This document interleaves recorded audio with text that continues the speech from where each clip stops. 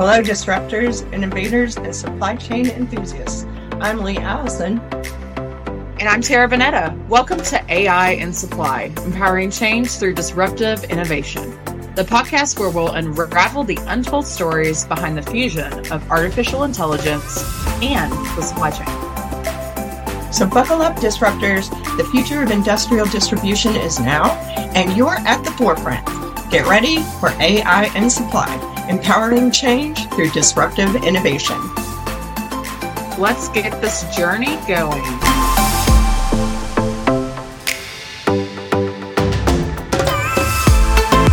Hi, everybody, and welcome back for an episode of Tuesday Riot. And we are ready to get this, should I say, party started? Let's do it. All right. So we have a couple very cool things we're going to share with you guys today. The first of these being some tools that can be used in your careers or possibly just for your business if you have a personal business that can help you build efficiency and productivity and make your life a whole heck of a lot easier. That sounds great. I can't wait to learn more. So I did a little bit of research this week on typical AI tools that people are using. And then I blended that with my own personal experiences of things that I have actually tried out. The first one that I am going to talk about is Trello. So Trello is actually, and Lee, I don't know if you've heard of Trello before. I have not. So great. I'll explain it for everybody then. So Trello is actually an AI tool used for project management and teams that allow you to build team dashboards with things like checklists, due dates, calendars, as well as the actual information that you might actually need for your project. So you can build it out, include pictures, information from other websites or data, and then use that as a visual guide to complete your project. Well, that sounds very great. So it's got some AI functionality. It allows you to look up information that might support what you have going on for your project. It also makes suggestions on being more productive and allows you to separate and build out things if needed. So say your project starts, but you realize it's actually possibly going to be a 3-level project or a 3-step project. You can actually separate those out and have different boards for each and connect them all, which I thought was really cool. That is very interesting. The second one that I'm going to go over is called Grammarly. So I don't know how many of you have used Grammarly. Please let us know in the comments if you've used it. But I personally have been using this for several years for business and for personal use, as well as my college education. So Grammarly is actually a tool that can be used for grammar and editing, as well as writing functionality. So if you're looking to edit a paper, if you're looking to edit possibly a business document, Grammarly can be used for that. It has a functionality for Chrome. It also has a functionality for Windows, so you can have it open in your Windows. It has a plugin. It also has a plugin for Outlook, and then it will actually edit any text box that you have. So whether that be on a website, if it's on a form that you need to fill out, it can even do text messages. Oh, interesting. Well, that sounds great. I've heard many colleagues recommend Grammarly. In fact, we provide that to our graduate students, and so they get a subscription to that. It seems to be very helpful for them. Yeah, so there is, when you mentioned subscription, there is a premium version as well as a version for teams and for business, and then there is a free version. So if you maybe don't want to pay for it and put in the dollars right now for testing out AI, you can actually use a free version of Grammarly that works just as well. It's just missing some of those premium things that you get with a paid subscription. Okay. It is very affordable. It has language preferences. So if you're listening from a different country, it can do Indian English, Australian English, Canadian English, British English, and American English. Wow, that's amazing. I think my favorite part of Grammarly is actually the generative AI that is a function of it. So as you're writing, if you need help or you want to see some other options maybe for that text, it can give you some generated AI suggestions with over 1,000 different prompts to help you better create and write. Well, that is very interesting that it actually serves to enhance your own writing and creativity. Yes. And you can set tone. You can set your voice in Grammarly. So if there's a specific way or maybe a brand voice that you have for your social media or for your business, you're also able to use that. Well, that's fantastic. I was traveling recently and I was chatting with someone who's an owner of a financial services company, and I was just chatting. And so I was inquiring about how she used AI in her role. And she was telling me that she uses ChatGPT to help her write policies. And then also that once she gets the policy, she'll go back and tweak it and try to get it exactly right for her organization and what she's trying to communicate. But kind of going back to what you said with the tone, she said that also she would use it for her emails to make sure that communications that she's sending out to the organization are striking the chord that she's really interested in. So kind of ties in with That's that too. awesome. Yeah, it definitely ties in. And I think it's really important to actually see how people are using this in the real world situations. So the fact that, I use AI, I've used AI for a long time, doesn't mean that I'm always using it maybe how other people are using it. So I always like to hear stories like that where it's being used for policy. One thing I would really like to see is how many quality management systems or ISO management systems are actually using AI. I think it has that functionality and would be really good for policy, procedures, and processes, but I don't think everybody's using it. Definitely would be something that we would want to try out and see how it performs. I think it would do a great job with that. And it kind of leads me into my third one. So I also use Copy AI, which is another language-based writing service that is free or paid, depending on the type of subscription that you want to have. Copy AI is used for writing and publication as well as brainstorming. So it has multifunctionality. I have used it most for blogging and things like writing articles, but it can also be used for social media posts and creating a dialogue or content to share with your audience. I could see probably a lot of marketing applications for that. Yes. And I think that's where they really shine, where Copy AI shines. I think it helps with copywriting as well. So it has a plagiarism checker that is built into the AI that helps cite and make sure that what you actually are saying is not copied. So that's the name, I think, Copy AI. Oh, okay. Very clever. So I have been using this one for over a year. I actually use it in turn with Grammarly and then ChatGPT. So a lot of times I'll do my prompts through ChatGPT. I'll run that document through Grammarly from whatever information I've collected with my own words. And then I actually plug that into Copy AI to get some of the formatting. So it really helps to have three useful tools that can be used in tandem. I don't know how many people I call it stacking AI, but I don't know how many are actually doing that. I would love to hear if you're doing something similar. I think that's great. I have heard that reference stacking the AI as well. I have another one kind of rounding out. We did the bot, the girlfriend bot, and maybe we can find another avenue to use these bots, but maybe more productively and positively. We haven't really dug into this idea about the ChatGPT store, but in December, OpenAI did launch open or reveal the ChatGPT store. And that makes it possible now for creators to come on and incentivizes them to come in and make these bots. And so we'll talk a little bit about that maybe later, but I do think that there is a role not only for these odd kind of applications that we talked about previously on one of our other podcasts, but I think that it's also interesting to learn about what these bots can do for our supply chain and for business. I think that this store is really going to throw the doors open, if you will, in order to let people have customized bots, really adding value to the supply chain.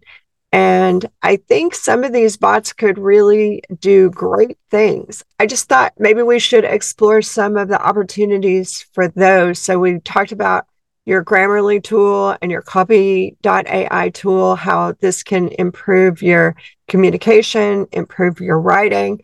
But I think that there are also some opportunities to improve the supply chain. One of them, I think that is one of the most pressing things that we could tackle for supply chain is the problem of forecasting. Have you ever experienced any issues with forecasting, Tara? I think everybody in supply chain has faced issues with forecasting. I don't think that's unique to just me or you. Have you, Lee? I'm sure you have. Sadly, I have. And so forecasting is a real challenge and it continues to be a challenge. It always has been. And I think it continues to be a challenge. But I do believe that these bots would be perfect for bringing the power of AI into your demand forecasting. And the supply chain partners could really create customized chatbot agents specializing in demand forecasting. And these AI models would be able to take your historical data and all of your market trends. If you had any seasonality affecting your product, it could incorporate that. And then these AI models could analyze all of that together and make better predictions for your forecasts. And I think that would really go a long way to optimizing your inventory, helping you mitigate, reduce supply stockouts, avoid overstocking, and just overall improving your inventory management. Oh, I 100% agree. I mean, what better way to use AI, right? Absolutely. Everybody has been on the back end of supply chain not working. And I think with forecasting, that's something that we don't talk enough about. It's talked about, but probably not enough. How to actually resolve those problems. In a best case scenario, we wouldn't have the need for extreme forecasting, but like we saw with the Suez Canal and other things, you can't always plan for what's going to happen. So Absolutely. I love this use of data reading, data technology, and programming to get, your maybe your inputs right or your outputs at a level you need them. I think that's very important. We often hear that people are either not planning enough safety or they have too much safety stock. I could see this really being beneficial for that type of need. I think so too. So I think there's several ways that these bots could be used, not only for forecasting, but then also for real-time inventory management also. And the bots could be designed to give constant updates on inventory levels, tracking, and overall stock flows. This would allow better decision making and also goes to this idea of ensuring efficient inventory management and then ultimately with the goal of mitigating or altogether reducing disruptions to the extent we can, I guess. So I kind of have thought about this a little bit more. I know we had an earlier conversation where we discussed this, but how do you think that is going to affect current software companies that have things like inventory planning or ERP systems? Well, I think that they probably will be incorporating more AI into those suites that they offer. But I do think that that is a question with the GPT store. Is this going to foster bots that are very specific to certain tasks? Or is the trend going to be something like you kind of are touching on there, where maybe these bigger software suite companies incorporate all of these different capabilities into their software, and then you just have a general service, software as a service, I guess, as you will, that's using the AI in order to accomplish many different kinds of tasks. I'm not sure how it's going to go. Do you have any thoughts about that? I mean, software is not cheap. It's definitely something that is expensive. And I've seen in personal experience ERP systems, you pay for that service, you pay for add-ons for that service, then you pay for help for that service. So, if that goes away, that's a lot of jobs, a lot of time, a lot of capital investment that is got to go someplace else. I could definitely see AI maybe furthering what we're doing in a way that there's still an opportunity to make money off that software service. But I think it's going to change jobs for sure. It's going to change how people do their jobs. helps. There are people right now that are dedicated demand planners. I'm sure most businesses have them, forecasters, right? That all they do is data analytics and they look at what is happening trend wise throughout the supply chain that they're involved with.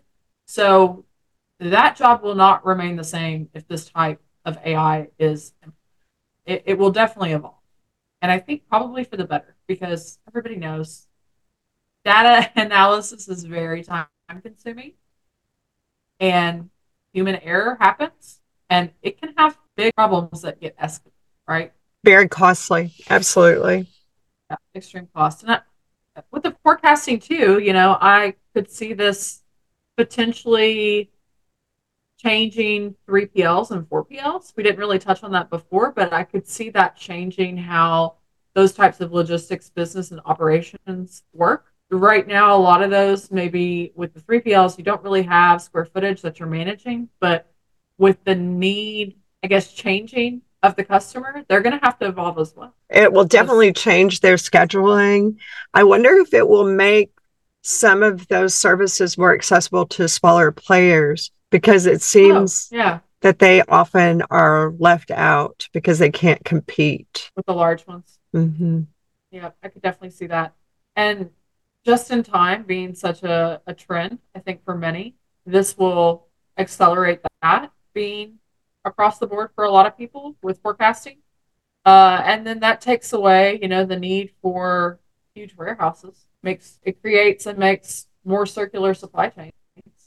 It's true, but I do think that a lot of companies right now are worrying about the just in case scenarios, especially given the supply chain issues and then what they learned from COVID and then the worries about something like that coming again. So do you think companies I guess I should phrase this differently. How much safety stock do you think a company should keep at one time? Do you think it depends on industry? I think the answer is always it depends, but absolutely as little as possible. But I agree. Yeah. This is the Goldilocks answer, right? You'd want it just right. Not one bit more, not one bit less. One bit less. Yeah. But super hard to nail that down. It is. I think every group, that's kind of what I was trying to get through to you with the question is every group, every business, every industry is going to be different from what that looks. Yeah, for sure. Well, and then impacted differentially based on what's going on in the world where they are, what their products are, how their products are moving, and those kinds of things. And what their supply chain network design looks like as well. And yes, what their partners are doing.